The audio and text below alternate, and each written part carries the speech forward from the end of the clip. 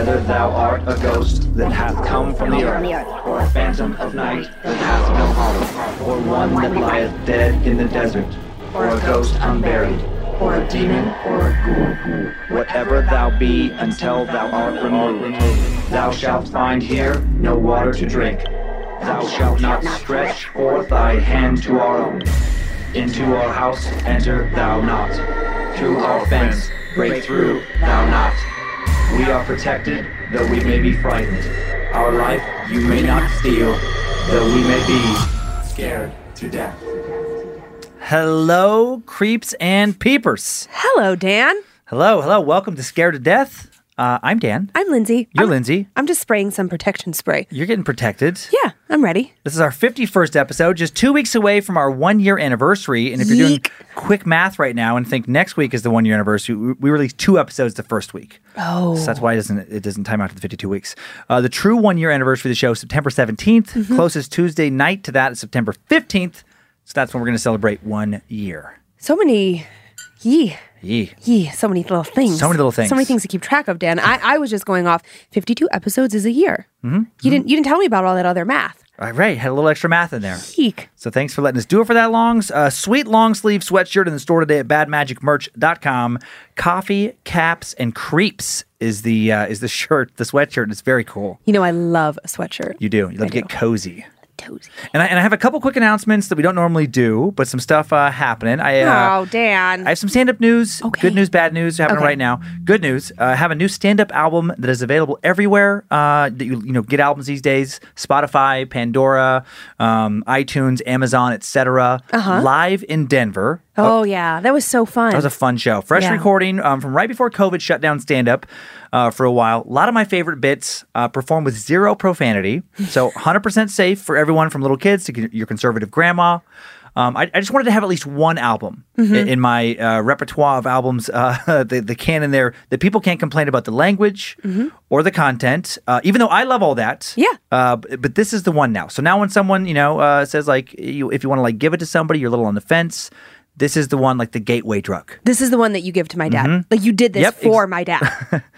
And now when anybody says like, well, if you were really funny, you wouldn't have to use foul language, I can point to this album, you can hear the laughs, and then I can tell them to go fuck themselves.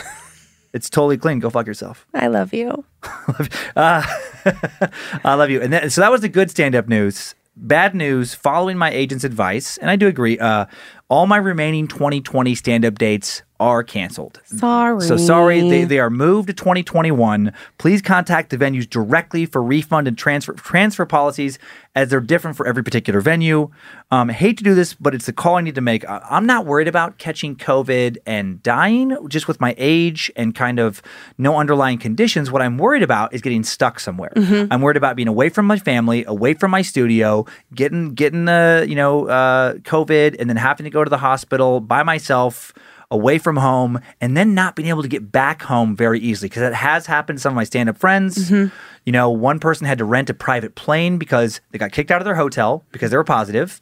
They couldn't get on a domestic flight because they were positive, and they needed to get home. And we can't afford a private jet, so So I just and I can't until things settle down and you can consistently perform stand up the only way I've ever done it. The only way I want to do it going forward. With rooms, I can see people's faces. Yeah. I can have that connection. I don't want to do stand up. I don't want to do Zoom shows. I don't want to do mass shows. It's my preference.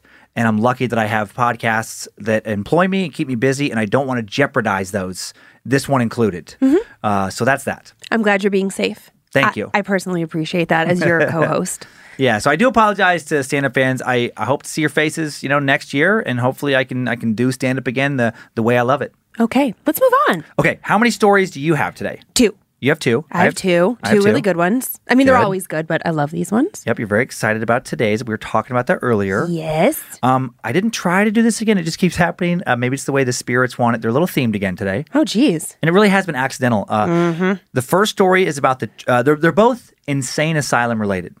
Oh, okay. First story is about the tragic history and a modern encounter with angry entities in what was once known as the Oregon State Hospital for the Insane in Salem, Oregon. Second story touches on some Michigan insane asylum folklore.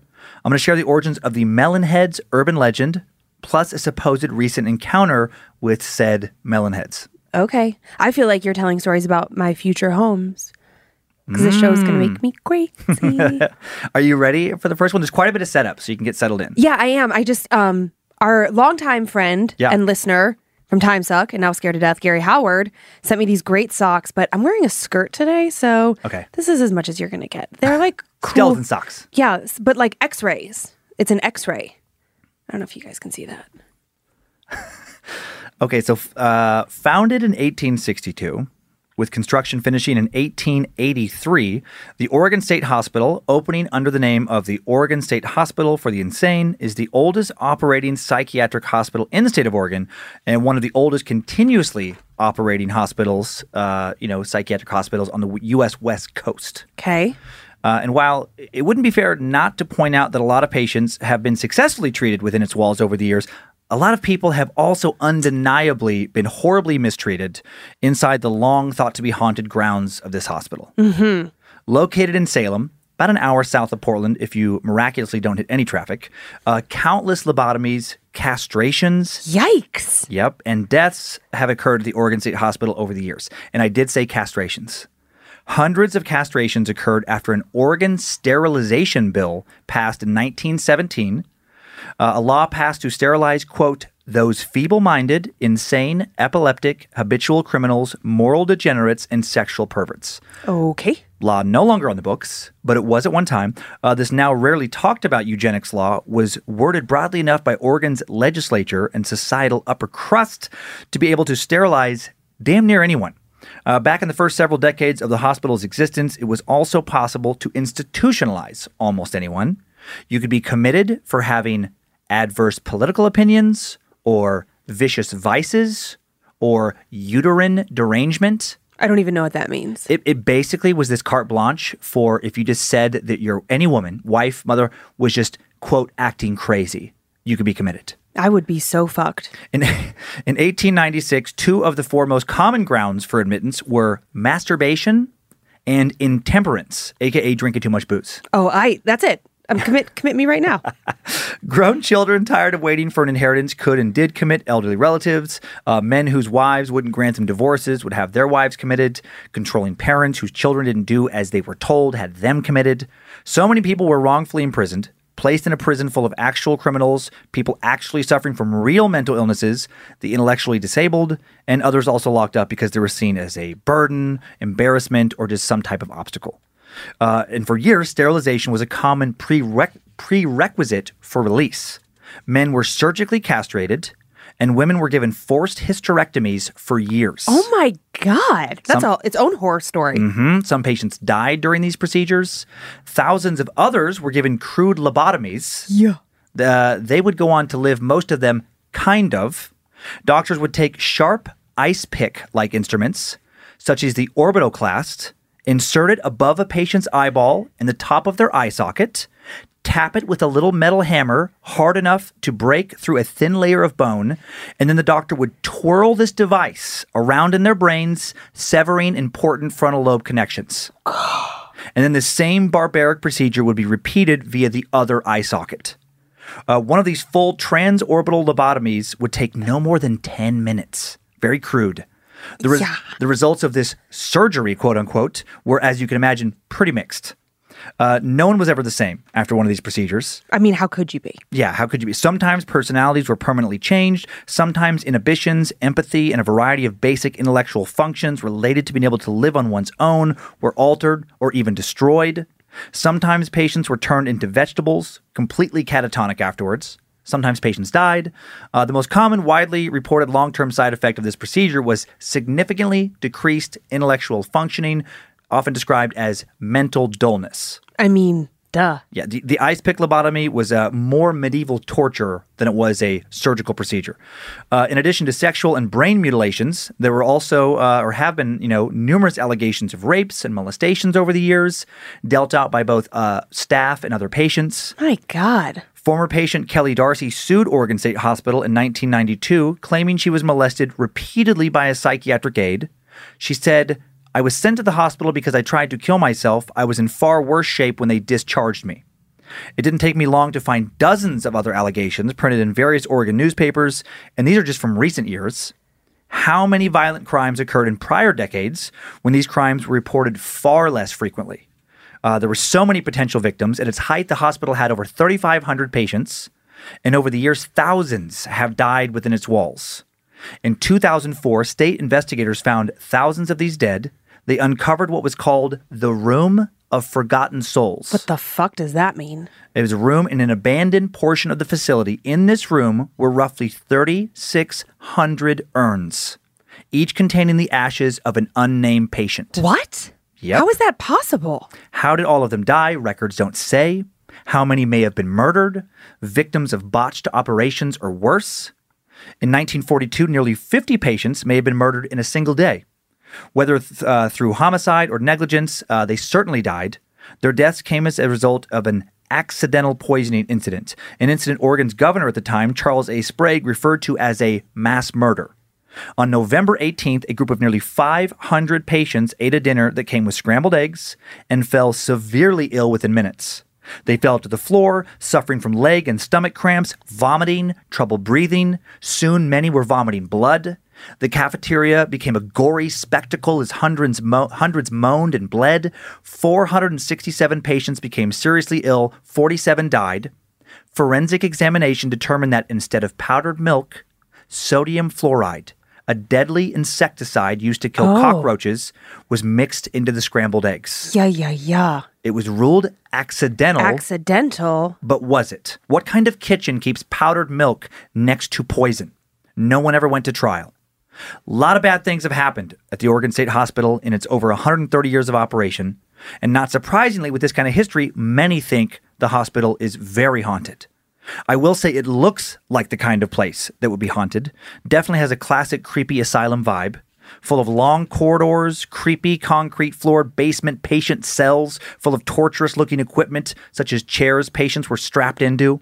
There's dimly lit surgical rooms where God knows what abominations were performed on who knows how many people.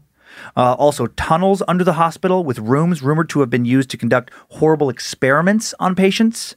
Rooms where no one would ever be able to hear them scream. Oh, God, this is awful already. Visitors have reported hearing the ghosts of these patients still calling for help. There have been numerous reports of footsteps, wailing, whispering, apparitions opening and shutting doors, even actually touching visitors and staff. The following is the most intense report of paranormal activity I was able to find coming from the institution once named, again, the Oregon State Hospital for the Insane. The author posted their paranormal encounter anonymously. For more effective storytelling purposes, I will refer to them as Michelle. Okay. Time now for a tale I'm calling What's in the Tunnel.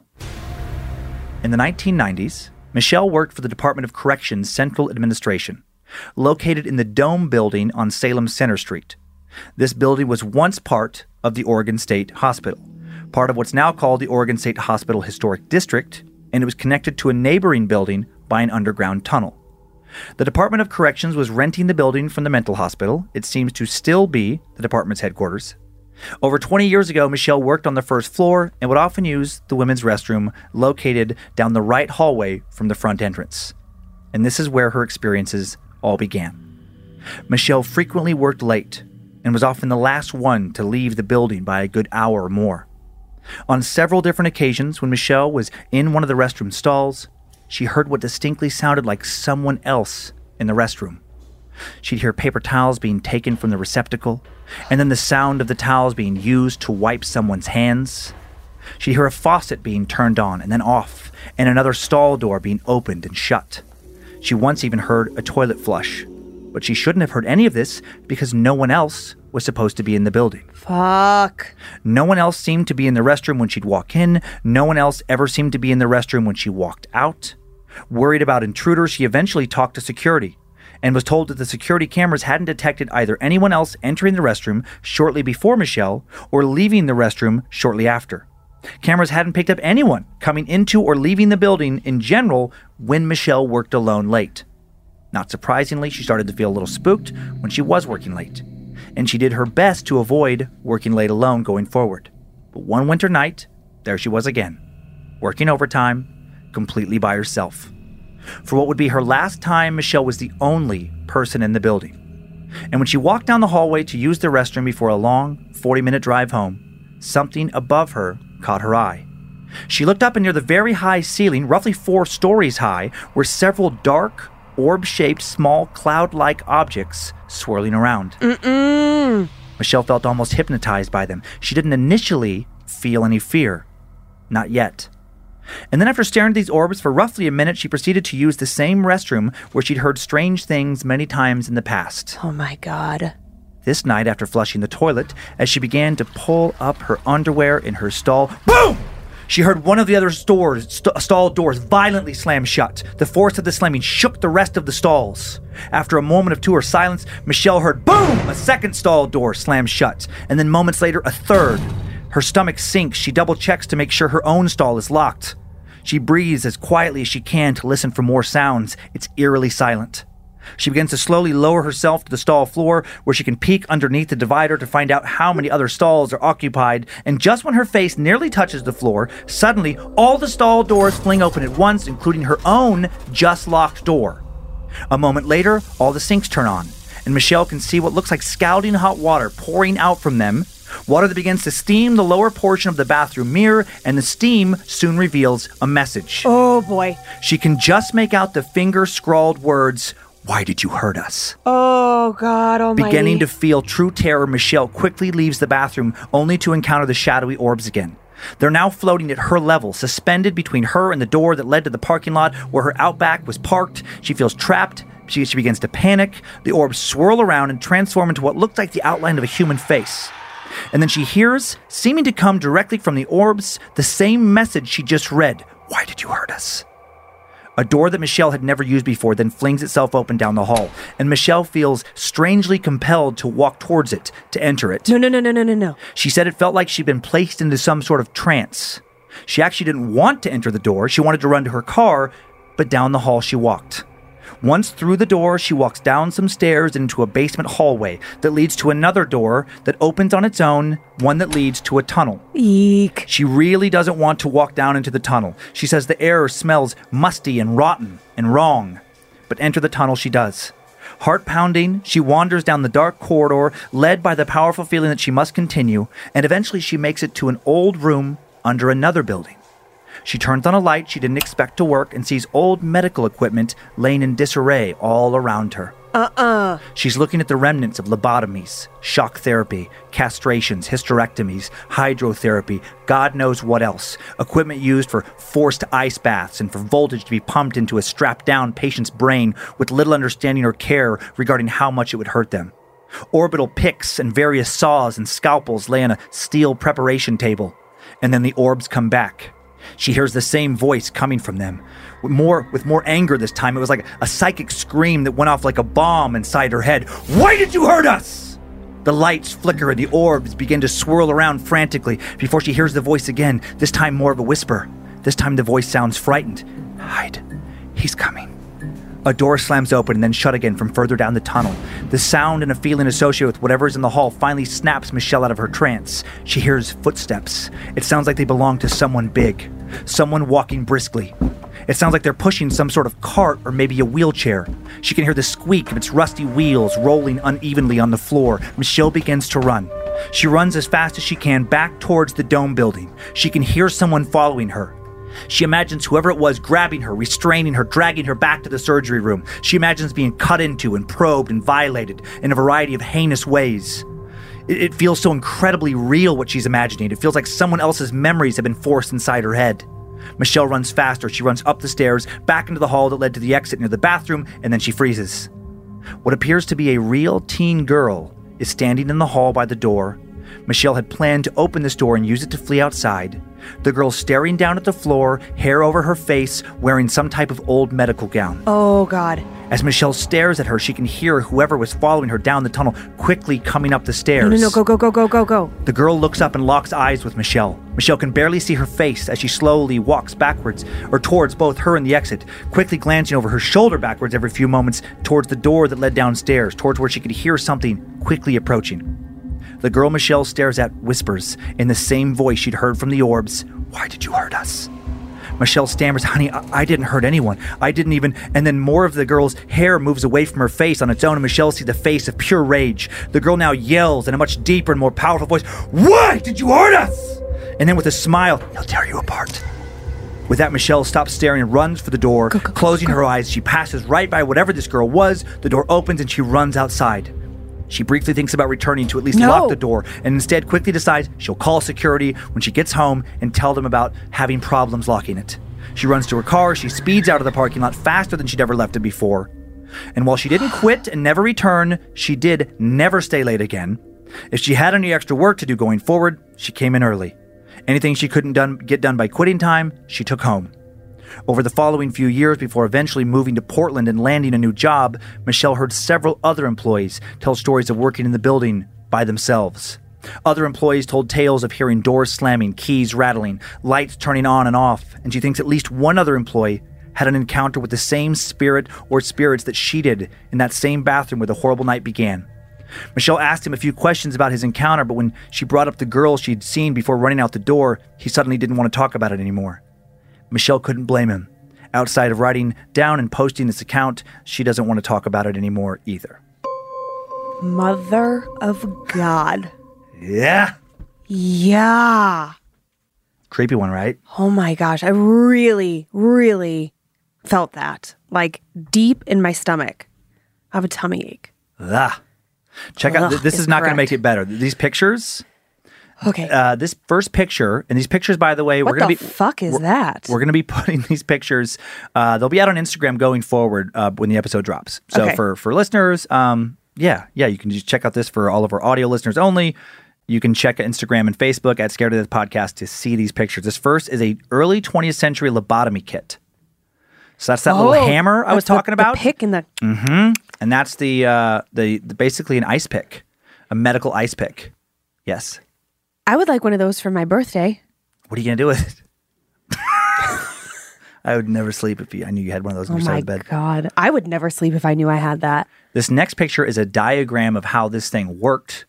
Just sticking that thing up into somebody's brain very crudely. This went on. Thousands of people had this done across America, and I'm sure many more across the world. Do they pull the eyelid forward and then go up underneath it? They just go up underneath your eyelids and then just right into your brain with that little hammer. They hammer a pick into your brain. That literally makes me sweaty. Like I'm like, it's terrible. It's terrible. Okay, fine. Whew.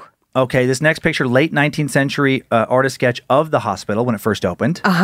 Big and scary. Big institution. Recent picture, this next one, the Oregon State Hospital's main building. I mean, classic, like asylum, like out of a horror movie. Yeah, I mean, unfortunately, there's nothing you can tell me to not make me think that that's a creepy fucking building. Right. Well, this next is creepy. This is one of the many underground rooms. Get out of here. Just where no one could hear you in a room like that. Just big, thick concrete walls. I know that that's like rust on the walls. No windows, but it just feels like blood. Like blood, yeah. This next one's an underground hallway. No, thank you. No, thank you. And then this one more picture, a super creepy underground hallway. It's just like, there's so many pictures of this place where just different like lighting. That green glow. Yeah. Water piling in the corners. And then so I don't forget. Pooling. Random trivia about this. The Oregon State Hospital was actually used as a location for the 1975 Jack Nicholson film, One Flew Over the Cuckoo's Nest. Oh. Mm-hmm. The book the film was based on was set inside this same hospital. Well, I mean, do you need more explanation than that? Okay, so, our studio is in a shared office space. Mm-hmm. And every time I go into that fucking bathroom, I'm like, I literally am always like, look at okay, there's no one else in here. Mm-hmm. I do a little check, but there are so many times that I'm in there that it just, especially when we're working late, no one else is in the building. Do you remember? It wasn't that long ago that I made you come into the women's bathroom with me. Because I remember. I don't know what I was reading or working on that night that had me spooked out. Yep. Yeah, but that bathroom actually, when you did the Annalise Michelle time suck, that was the beginning of me feeling uncomfortable in that bathroom. And ever since then, it just never feels good to me. I don't like to be in there by myself. Yeah, I have a whole system in there. It's rather embarrassing, but... Yeek. Well, I do have a question for you. Yes. Did that girl win her lawsuit? In the setup, do you know? I don't know, but yeah, I know what you're talking about. I believe she did. Sarah something, I think. Mm-hmm. Yeah, there was, and I didn't want to go too heavy on that part of it, but what was crazy is there was, there has been a lot of patients, coming out, but that was one of many lawsuits. So, and yet it's still open and... Well, it's still open. It's state ran. So it's like, and I'm sure there were people that were fired. There was different things. I mean, I know there were from reading some of that. There were people charged. People went to jail over, different things. But I just think like all the articles I found were like the 90s going forward. That was going to be my next question. Mm-hmm. They were all like, quick. And back, in the 20s, 30s, 40s. I mean, it's so sad to say, and this next story we're going to talk about touches on this, but people were seeing, and I know this from doing a lot of TimeSuck research on, asylum-related topics, a lot of people were seen as very disposable, and they were put in these asylums, like all the urns full of ashes. Yeah, and their families 100% completely abandoned them. Never came to visit. They put them there, and they never ever checked on what happened to them. Yeah, and then the people knew this, and these people would just die in there. They would be thrown in mass graves. They would be put in unmarked graves, just thrown in urns. There was very little oversight, very little. So God knows what used to go on. Yeah. And then just one other question before we go forward. So you said that law about like all, you could be... Eugenics law, the Oregon 1917, the sterilization. Yeah. So when was that overturned? I don't know that. I mean, I know that there was a national, and this gets rarely talked about. Eugenics is mostly associated with the Third Reich, with the Nazis. Mm-hmm. And what people don't want to know or maybe just aren't taught is that prior to World War II, there were eugenics movements all across the U.S. Oregon wasn't an anomaly. Right. A variety of states passed eugenics laws and to sterilize people considered quote unquote feeble-minded, but it didn't stop there. It went to homosexuals and, just a variety of people. I think it's an attempt to weed out what they consider to be the weak. Yep. Or right. So they were trying to build their own perfect race. It was generally religious moralists anybody who wasn't part of their religion and wasn't living according to their subjective morality. Yeah. They wanted to be sterilized. Yeah. Crazy. Maybe that's a future time suck, Dan. Yeah. No, absolutely. Moving on. That was a long digression. I apologize. There were so many... A lot of stuff in that one. Things on that one that, we can discuss later. Are you ready for a story even more insane and arguably scarier than that one? Okay, sure. Got this strange urban legend tale of the Melonheads coming up. Before I tell it, we need to take a quick in-between story, sponsor break. And we're back, creeps and peepers.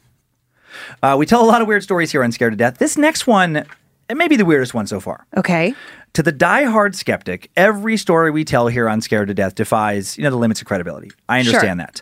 If you flat out just don't believe in the possibility of ghosts, demons, cryptids, extraterrestrials, etc. I mean, A, why are you here? But also, you're not going to believe in any of the stories that we would tell here. But even if you do believe in a lot of our reports of encounters with the paranormal, you still probably aren't going to believe in all the stories we tell. Some of them aren't going to be for you. Well, I believe all of them. For me personally, folklore accounts of creatures like the Wendigo or the 8-foot-tall woman or more modern digital-based folklore tales like Jeff the Killer, they're the ones that are the hardest for me to take seriously. But that's just me because based on creep and peeper feedback, these are some of the scariest tales we've told for many listeners. Yeah. I know the Wendigo story in particular freaked my sister Donna out big time. It did. Really scared her. Obviously, a story that's seemingly more far-fetched than normal to me doesn't mean it can't be real. Right. Doesn't mean, or have roots in reality or still be terrifying. It's all subjective. And I just bring all this up because, as I've hinted at, this next story is pretty out there to me. Okay. But also very interesting and terrible and sad and scary if it's true. I have a feeling it's going to really creep some people out. So here we are. Have you ever heard of the urban legend of the Melonheads? I feel like I have, but maybe I'm just wanting to be a part of that club that knows what you're talking about. Based on where you're from, I would think maybe you have at some point. Accounts of the Melonheads come primarily from two places, or actually, two, and then there's a third kind of one, but Michigan and outside of Cleveland, Ohio, specifically from the little suburb of Kirtland. Oh, yeah. And then Connecticut are the three, but mostly Michigan and outside of Cleveland. So what are the Melonheads? Well, there are two main legends regarding what they are, how they came to be. And the first comes from Ottawa County, Michigan, a county that butts up against the western edge of Grand Rapids. And according to this legend, in the days before proper medical care and assisted living facilities, Children born with hydrocephalus were sent to live at the now long-closed Junction Insane Asylum in the late 1800s, or according to local lore, story variations, the Dunes Correctional Facility. Now, hydrocephalus, excuse me, there's no itis in there, hydrocephalus, sorry, occurs when cerebrospinal fluid accumulates in the brain, and children born with hydrocephalus sometimes have swollen heads, sometimes pretty grossly swollen. Okay, so water on the brain. Fluid around the brain. Yeah, exactly. And it can disfigure facial features pretty substantially. You just end up with a very large head, especially like the upper kind of portion of your head. Yeah. Today, hydrocephalus can usually be successfully treated by an operation in which a shunt is placed in the brain that draws out the excess fluid. Okay. Decades ago, a century ago, sadly, of course, this treatment didn't exist. Children afflicted with this condition were often, as I spoke to kind of earlier, tragically abandoned. Dropped off at large, overcrowded facilities full of poorly paid and poorly trained caretakers. Out of sight, out of mind. They were just forgotten. Yeah. And for years at the Michigan Asylum, these children endured, according to this legend, psychological and physical abuse. Given shock therapy, forced to stay awake for days, dunked in cold baths, experimented on in a variety of cruel and unusual ways to determine if they could be made, quote-unquote, normal. The more they cried or protested during these torture sessions, the less they were treated like human beings, the more they were treated like disobedient animals. They were punished, and the more they were punished, the less they looked and acted like humans. According to legend, after many cruel years of incarceration, these patients, these children, became so feral they were uncontrollable.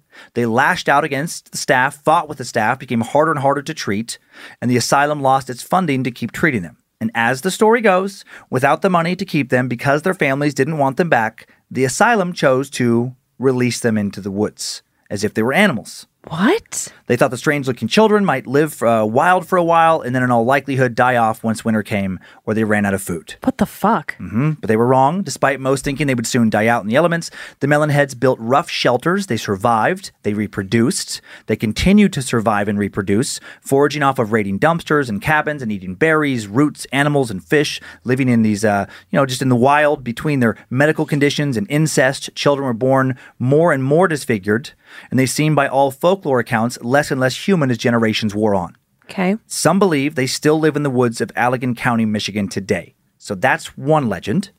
The other primary account of how the Melonheads came to be comes from the suburbs of Cleveland. It's an even sadder tale that begins with some healthy orphans. I say sadder, different kind of sad, maybe more appropriate. Okay. Both very sad. One day, a man known as Dr. Crow came to a local orphanage. He told the caretakers that he was setting up a practice in the area, always wanted children, but since he'd spent so much time in school and then working, he'd never married and started a family. Sounds fishy. They let him adopt 3 children, and they were never seen again, or at least never seen again looking like themselves. According to this legend, Dr. Crow wanted the children not to raise and care for, but to perform cruel living experiments on. Similar to the previous asylum story, Dr. Crow tortured these children for years with strange treatments to satisfy his own sadism and disturbing scientific curiosity. Eventually, the children became hairless creatures with malformed bodies, weak, emaciated to the point of looking skeletal. Finally, one day, the orphans decided to fight back. One of them proposed to the others that while they were too weak to pull this off individually, they were strong enough together to kill Dr. Crow. That night after Crow went to bed, the orphans wiggled out of their restraints, and while 2 of them held the doctor down, the third slit his throat and then proceeded to stab Dr. Crow over and over until he was most certainly dead. Victory! After killing Dr. Crow, they then destroyed his house of horrors, setting the home on fire. Good. And retreating into the nearby woods. Police figured that eventually the children would either die or turn themselves in, and they were wrong. These children had already learned how to survive on just the barest of resources and in the grimmest of circumstances. And according to this legend, these children were never heard from again for decades, and then Melonhead sightings began to be reported more recently. To this day, they allegedly live in the forest near Crybaby Bridge, surviving on animals and maybe occasionally murdering someone who ends up on a missing persons list. And now that we know the basic, most common origin legends, let's get to today's recent supposed encounter. Time now for a tale called Attacked in the Woods. Tony was driving down Chillicothe Road in Chardon, Ohio, a little 5,000-person town 30 miles east of downtown Cleveland. You got those all correct. Okay, good. When he saw him, now 18 years old and a senior in high school, Tony had heard stories about the Melonheads since he was 5. and now he couldn't believe his own eyes. He was impossibly watching one running alongside his car in the ditch by the road. He was driving down a section of road with farm fields on both sides, with an irrigation ditch separating the road from the fields. That's where Tony spotted him. He looked out his window and realized all the stories he'd heard growing up about the Melonheads were true. Tony was amazed. He must have been running almost 30 miles an hour. He was wearing ripped brown pants and a white shirt with a few red stains. Tony estimated he was around 5'7", light brown skin, a large head, 2 holes where his ears should have been. As Tony's car rounded a curve in the road, the Melonhead jumped out onto the road. Tony swerved to miss him, jumped the ditch, crashed his car, slamming it into a muddy embankment. Shocked but uninjured, he did a quick survey of the land around him, and the Melonhead was nowhere to be found. He slowly got out of his wrecked car. And still scanning the area around him for the Melonhead, he also surveyed his Honda for damage and could tell there was no way he was going to be driving himself home. He didn't think there was any major structural damage to the car, just a smashed up front bumper and mashed grille he knew he could get parts for from a scrapyard, but he was stuck too deeply in the mud to get out on his own. So he called his buddy Paul instead of calling his parents. He'd rather have them not know he'd gotten into a car accident if he could help it. At least not right away. Paul's old Silverado had a winch and should be able to pull him out no problem. Paul answered the phone. Tony told him the whole crazy story. Paul laughed about the Melonhead sighting and asked Tony if he'd crashed because he was drunk or high. And then as Tony started to explain how he was 100% sober and not hallucinating and for sure had, I know, just seen a man who looked exactly like the stories they'd heard his children, Paul heard his friend cry out in pain. "Shit!" Tony yelled. "Ah! I'm bleeding! Someone just threw a rock and hit me in the fucking head!" Tony spun around and saw the man he'd seen running alongside the ditch, now standing next to a tree, 30, 40 yards away at the edge of some woods that butted up against the farmland where he'd crashed his car. Tony told Paul to hurry. He had to go. Then he hung up the phone and started to slowly walk back to his car. His initial plan was to lock himself inside and wait for his friend, but then he saw 2 more Melonheads step out from behind some nearby trees. He froze in his tracks and thought maybe sitting in his car wasn't such a great idea. They could smash out his windows, they could break inside, then another rock hit him, this time in the side of the neck. Tony fell to his knees. He felt where the first rock had hit him and his head was warm and wet, blood. Also, his neck was now throbbing. Dazed, he looked behind him and there were 2 more. They were surrounding him. He had to do something fast. He wanted to run, but he remembered how fast the one he saw by the ditch was. They would catch him for sure. Maybe being trapped in his car and waiting for help was his best or only bet. He raced towards the door, and the first Melonhead he saw popped out of the trees, bolted after him. Tony was barely able to get inside before he slammed into the door. He quickly locked it before he began to pull at the handle. He pulled hard. He was so much stronger than he looked, and the car rocked back and forth when he tugged at the door handle.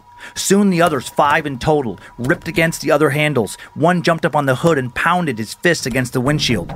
Tony called Paul again. "Paul!" he yelled into the phone. "Paul, they're going to kill me! Call the police! Tell them to hurry!" Before Tony hung up the phone, Paul heard him say, "Oh my God, no!" And then there was a crashing sound. A second melon had climbed up on the hood, and Tony could see he was carrying a large rock in his hands. He lifted it over his head, then smashed it down against the windshield with everything he had. It shattered the glass, but didn't quite smash clean through the window. No more than 2 seconds after the windshield was shattered, another rock smashed into his rear passenger window. The glass was completely shattered. Oh boy. One of the Melonheads then used a fist wrapped in some sort of rag to punch against the remaining glass fragments, while the Melonhead on the hood lifted the rock off the windshield and then smashed it back down again. Tony screamed for them to leave him alone, and then honked his horn as the Melonhead that had just punched out the glass started to now climb into the car. With nowhere to go, Tony knew he had to fight to survive. He twisted around and punched the Melonhead in his face as it screamed and then grabbed his arm. It slithered back outside his car and tried to drag Tony out with it. He gets pulled into the backseat as the creature on the hood now uses the rock to completely smash through the rest of the windshield. Tony's crying. He knows he's going to die. A second Melonhead grabs his arm, and now 2 are pulling him outside the vehicle. A piece of jagged glass slices into his ribs as he's pulled through the busted window. With a thud, he hits the ground. He's outside now, and the 2 Melonheads that pulled him from the car still have a hold of his arms. A third now grabs his left leg. He thrashes to get away, but he can't break free from their grasps. The other 2 descend on him as he throws punches with his free arm and tries to kick. He screams out in pain as he feels teeth gnash into his hip. He hears fabric ripping as one of the Melonheads tears his shirt off. What he doesn't hear any words, just grunts. As he continues to thrash about, he's terrified that at any moment a rock like the one used on the windshield will smash down into his skull and kill him.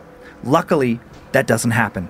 Suddenly, the creatures holding him let go and look down the road. Before passing out from blood loss, Tony hears the rumble of an approaching vehicle. And then everything goes black. Tony wakes up into the hospital around 8 hours later. His parents, little sister, and Paul all there.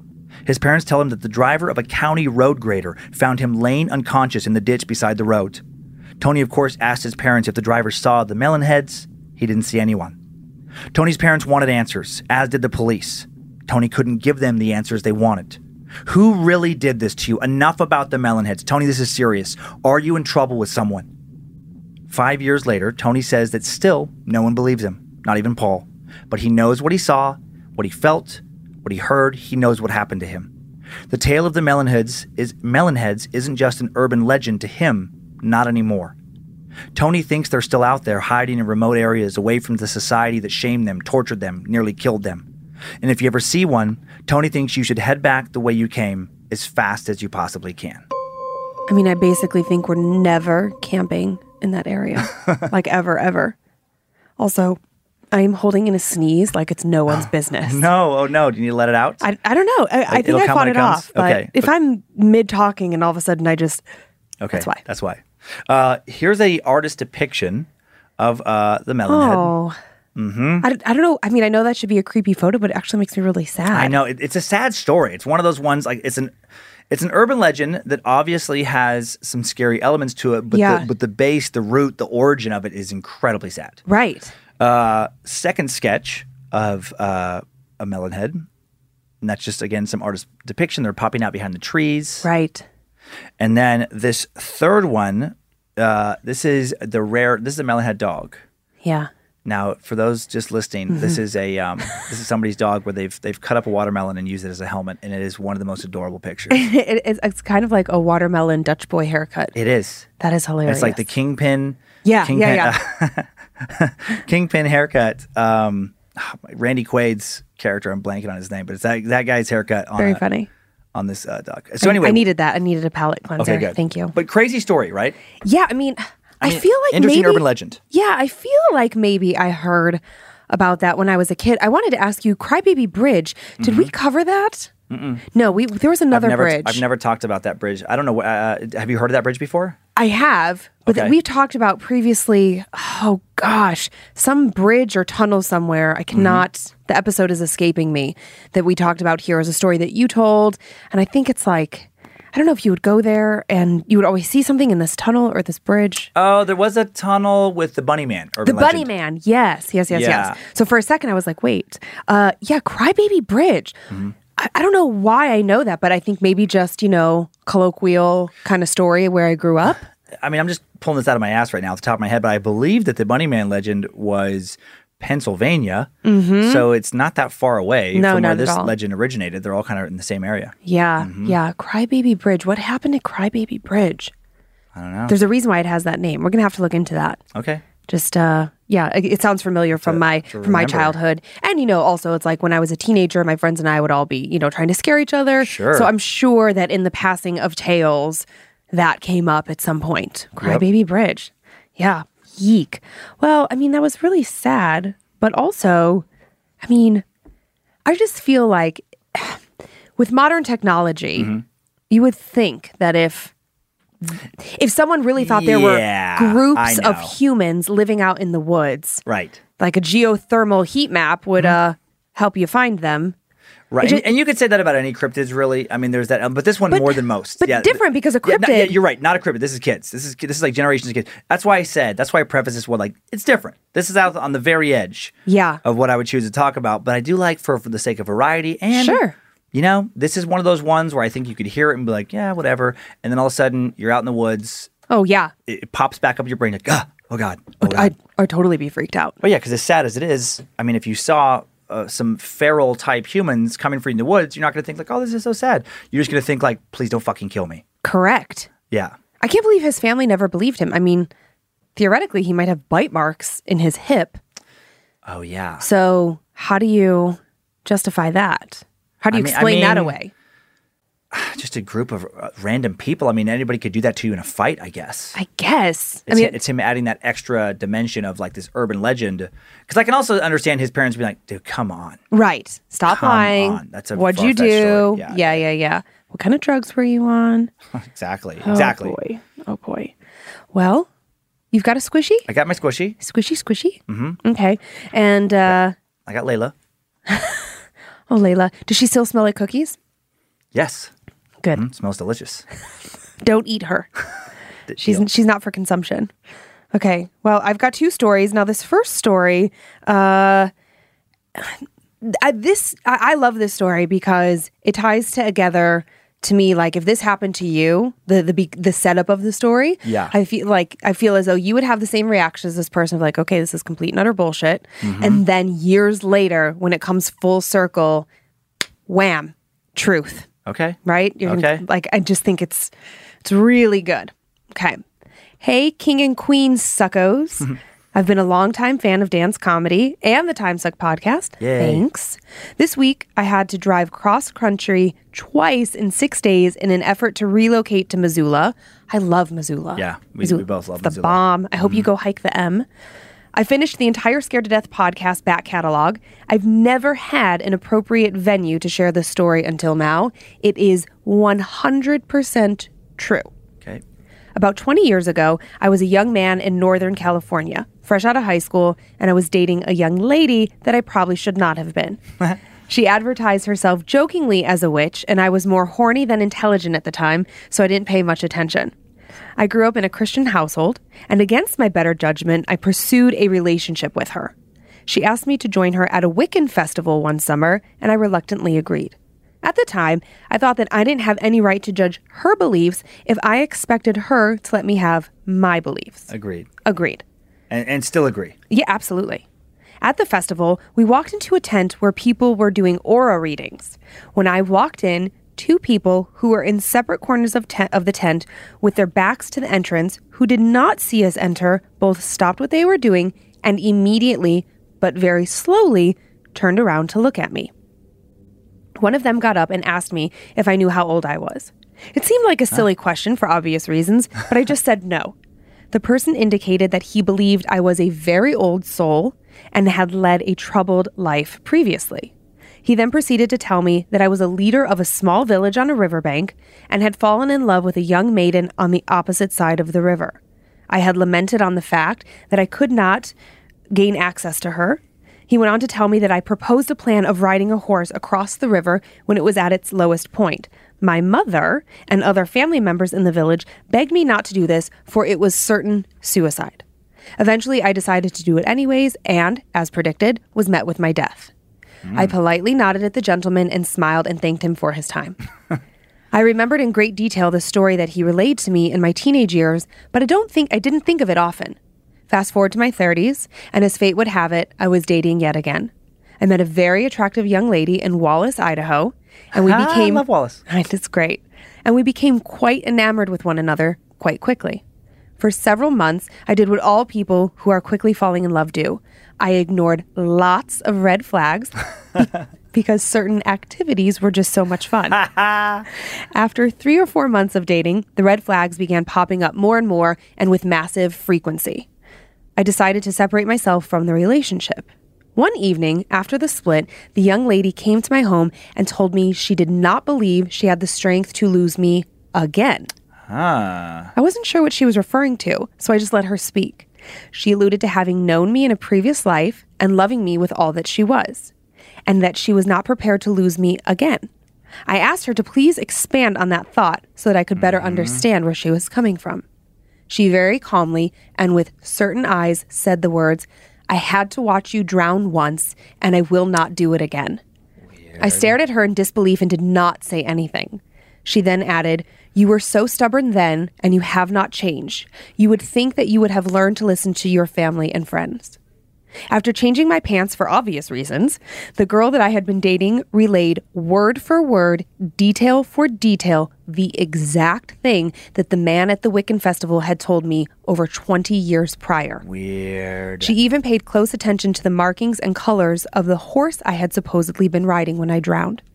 I still consider myself a devout Christian, but I also consider myself intelligent and capable of rational thought, which means I take every bit of information that comes to me into account regardless of the source, and I make every attempt possible to use critical thinking skills to analyze it. I have no explanation for this. Your nomadic friend. That's pretty weird. Isn't that weird? I feel like if you went to a Wiccan festival and someone asked you how old you were, like you would have the exact same, like, okay, let me, humor this person. Sure. But then if years later, 20 years later, someone who didn't know that story comes back to you and relays it verbatim. Right. How the F is that possible? Yeah, I don't know. My brain wants to be like, did you mention some of this to her or something? But he would remember that. Of course. And if you really didn't share this information with somebody and they told you those because that's so random. Mm-hmm. And then to relay those same very specific details, I don't know what I would make of all that. It's very peculiar. I'm sure he's going to think about that off and on for the rest of his life. Absolutely. And I love that he even calls himself out as a devout Christian, because it's like he's letting us know that, it goes against his this is not part of his belief system. Core beliefs. Right. Yeah. Like right? That's going to mess with his head forever. I think it's going to mess with my head. Mm-hmm. Yeah, very, very, very interesting. Yeah. Like that was a good, like, different tale. Just like makes you want. Yeah, just speaking to like what else is out there that science doesn't understand. Mm-hmm. Are you ready for one more? I am. I like that one. Yeah. Okay. So I like them all, but yeah. Yeah. No, I know. I thought that one was very interesting. Mm-hmm. This is an interesting story, also out of Michigan. Okay. So let's go back to Michigan. Mm-hmm. So our writer starts with, "Hello, and thank you for reading my story. A little bit of background on my neighborhood. We were one of the first families to move into a new subdivision built in 1969, 1970, about 20 miles from Detroit. Our yard was nothing but lumps of dirt and clay, and when my dad was leveling and digging out the front yard, he found many Indian arrowheads. As a 7-year-old, with the imagination of my friends, we pretended that cowboys and American Indians fought there, never actually realizing that we could have been right. There were plenty of American Indians and settlers, just not cowboys." Fast forward to the mid-1980s. My older sister bought a house in the same neighborhood. I moved in with her and her husband as he works the night shift, and my sister didn't like to be alone. So here we are, just the two of us, hanging out one night. I was sitting in the living room when I heard footsteps coming down the hall. I just assumed it was my sister, and without looking up, I said something to her, but she didn't answer. I repeated myself, but still, she didn't answer me. I then looked up to see no one was there. How weird. I had clearly just heard her walk down the hall. A couple minutes later, my sister comes walking through the front door saying that she had been at the neighbor's. Was it my imagination? The same thing happened every night. There would be the sound of footsteps coming down the hall, but then no one would be there. I wasn't the only one who heard it either. Mm-hmm. My dad heard it happen as well. We all started joking that there was a ghost in the house. Over the next few weeks, other strange things started to happen to me. Every time I was in the kitchen and I would hang up the hand towel, it would mysteriously and inexplicably fall down. Even if I made sure it was hung up evenly with no reason to fall, I would hang it up, turn around, and I would hear it fall to the floor. Weird. So peculiar. Items started to disappear. The TV remote disappeared for 2 days. We tore the living room apart and could not find it anywhere. And then one morning, boom, there it was, just lying on the couch. And of course, the footsteps continued. Every night, footsteps. One evening, my sister and I were in the kitchen and the hand towel fell to the floor yet again. I looked at my sister and said, "You know that one day we're going to look up and a ghost will just be standing right there staring at us," while I pointed to the laundry room door. I made a face at her all silly-like, and we shared a good laugh over the made-up scenario. During the summertime, we would have all the windows open. At night, I would put on a fan in my window to get that lovely summer breeze that lulls you to sleep. One night, I was awakened by a rustling sound, like papers being crumpled. We had just gotten 2 kittens, and so I assumed it was just one of them getting into a bag in my room. I opened my eyes and saw someone walking out of my room. I thought it was my sister looking for the kittens in my room or something of that sort. I laid there, waiting to go back to sleep, when a girl walked no, rather stomped into my room, stood at the foot of my bed, turned towards me, and then stared at me, making the exact same face I had made at my sister just a few nights before when we were joking about a ghost in the kitchen.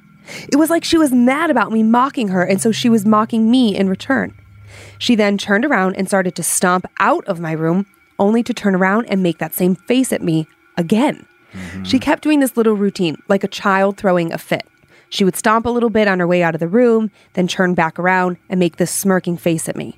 She kept doing this over and over, inching her way out of my bedroom until she walked through the door entirely out of my room. I was petrified. I thought, if she comes back in here, I will surely die of fright. I laid there, not moving, and oh so scared. The next thing I remembered, I was waking up in the morning and jumping out of bed. My parents were visiting, and I was hysterically telling them what had happened. My dad, oh bless my dad, as he calmly listened and then proceeded to describe the girl in great detail. Oh my God, that's always the worst. Sorry. Young, maybe 15-ish, dirty blonde hair, bloomer-type looking pants that came to her knees with a matching shirt, angry, dirty face. I was about to shit my pants. My dad had seen her too. Considering the way she was dressed and her dirty state and the area of the home, we decided that she must have been a settler who had been killed at a young age. Maybe by the American Indians? We aren't too far from Fort Detroit. To this day, I still spend the night at my sister's house for the occasional sister's weekend. And to this day, I feel a presence in her house. I haven't seen anything or anyone, but I know she's still there. At night, if I get up to use the bathroom, I refuse to look up. I keep my eyes down and make a mad dash to the bathroom. I am certain that one night I will see her yet again. All of my life, I have seen, heard, and felt things, but this girl was the scariest thing ever. Thanks for your time. Love your show. Deidre, sometimes a creep, sometimes a peeper. Yeah, thanks, Deidre. Yeah, those are the stories that get me the most on the credibility level, and then just like that, shit, where there's so many examples of one person sees something, they're like, oh my God, please let that be my imagination, and then somebody else is like, hey, did you see exact details of what they saw? And I'm sure there are some occasions where someone, as I kind of like mentioned before, just didn't remember sharing details before, but every time, no fucking way. No way. And again, like I kind of, like we said at the very first episode of this series, it's like, if just one of these is real, like what a weird door that opens. And like this, I just don't know how you explain that. How else do you explain that? If like two people see the exact same thing that isn't real, that's so creepy. So creepy. I love that this supposed ghost or whatever she is, I love that she was like mocking her. Like, oh yeah, you know? Right. You know, I don't even know if she's like creepy or scared. I mean, it sounds like Deidre is scared of her, but I mean, I would just be scared to see anything. Yeah. But the ghost itself sounds pretty harmless. Right. There was that weird, the remote thing. I just jotted down a quick note. That just made me think like, I mean, a lot of times these ghosts, like obviously they scare us, you know, like that when people see them, like it's, you know, that's the main emotion obviously is just fear associated with that. Even if, like you just said, even if the ghost isn't necessarily doing something scary, like if let's say this ghost is real, that doesn't mean it like, and it's scaring people. That doesn't mean it's trying to scare people. We don't know what's going on. But then I think like there's a lot of stories where they do try to scare people, obviously. And then when that remote was hidden, I was like, well, what if some ghosts just want to like prank you? Right. What if they just want to have some fun? Right. Yeah. Like, there's no like rule against that. Right. I was just thinking like how funny / annoying that would be if like you constantly can't find your car keys. I'm missing two things right now. Do you think a ghost hit it? Your Raycons are gone and something else. What's the other thing? My Raycons are MIA and a pair of eyeglasses. My favorite eyeglasses. And I just saw them within the last week. Like, I know they're around. I've scoured the car, my backpack, like my work backpack, my desk at home. I cannot find these items. If I was a ghost, I would totally want to do that to people. Right. Well, and like you were saying, like moreover to your point about why do they necessarily have to be like scaring us or not? Right. That's like saying like all people are good or all people are bad. It's like, why can't ghosts or spirits or whatever you want to call them have their own personalities just like we do? If the ghost game, so to speak, is real, we don't know what the rules are. Right. It could be there are no rules. Right. But yeah, exactly. There could be no rules. Yeah. Lots of interesting things to think about. Lots of interesting things. Dan. Yes. I have a couple things I'd like to say. Okay. One. You like to say things? I do. I want to hear them. I like to hear things. Okay, that's good. good. Okay. 1, happy anniversary to Dallas and Seth, celebrating 2 years together and are engaged to be married. Yay! I hope that your wedding wasn't planned during quarantine. Oh, man. I know. A lot of stress for people. Yeah. So sending you love. And just a couple happy birthdays. Okay. Happy birthday to Amanda from Hezekiah. Happy birthday to Dan, not this Dan, from your brother Jason. And happy birthday to Zach from Jennifer, plus a little Hail Nimrod for you, Zach. Yay. And that's all. You know, and happy anniversary to you. We didn't do that. We didn't mention that on the show that we just had our anniversary. When this episode comes out, it'll have been like 2 weeks prior. But we had a very nice anniversary. We had a very lovely anniversary. I thought we both did a really good job this anniversary. I thought we did really good. Dan and I weren't together. It's our 4-year wedding anniversary, 8 years together. And I hid 4 cards around the house because we weren't going to be together. And we do like the traditional, like we see what the traditional gifts are. So weird. Year 4, fruits and flowers. But we did fruit and flowers. We did fruits and flowers. Or you could go the modern way and electronics. Yeah, electronics. Yeah. So weird. But we got flowers. We did flowers. We did chocolate covered strawberries. For each other without the other one knowing. So cute. Very cute. Very cute. And the cards. Yeah, it was very, very nice. I got Dan a cactus because he's prickly. It seemed better than flowers. Seem more appropriate. It does. Well, happy anniversary, baby. I love you. Oh, I love you too. Yeah, you're okay. Good. You're all right. So getting out of here, thanks again for the reviews and the ratings recently. We just found out, we posted on socials, but just recently we were the number 3 most listened to podcast on all of Pandora, which is very exciting. Very exciting. I started to do an inappropriate hand gesture. Switch my game up. Sorry about that. Yeah, it's been really, really nice where it's like there's been that. There has been on the charts on Spotify. We were on the playlist, a spooky playlist on Spotify for many months. And listenership has really been growing, and it's a tough time right now to grow listenership. Yeah, with people's listening habits being changed, and we're very thankful. So thank you so much, and thanks to Pandora. Big fat thank you. And that's all for today. So thanks for continuing to send in your personal tales of terror to mystory@scaredtodeathpodcast.com, and for emailing us for anything else at info@scaredtodeathpodcast.com. Nailed it. Thanks to Logan and Kate Keith on social media, badmagicmerch.com, producer Sophie Evans for helping with story curation, Joe Paisley, Zach Flannery for producing, directing, custom soundbed creation, and Heather Rylander for organizing the My Story emails. Subscribe to Bad Magic Productions on YouTube. Follow us on FB and IG. If you want more content, at Scared to Death Podcast. And we have a private Facebook group, Creeps and Peepers, with over 5,000 horror-loving members. Thank you to Liz Hernandez for moderating. And that's a wrap, Creeps and Peepers. That's it. Enjoy your nightmares. Hope you were scared to death. Bye, y'all. If spirits threaten me in this place, fight water by water and fire by fire. Banish their souls into nothingness and remove their powers until the last trace.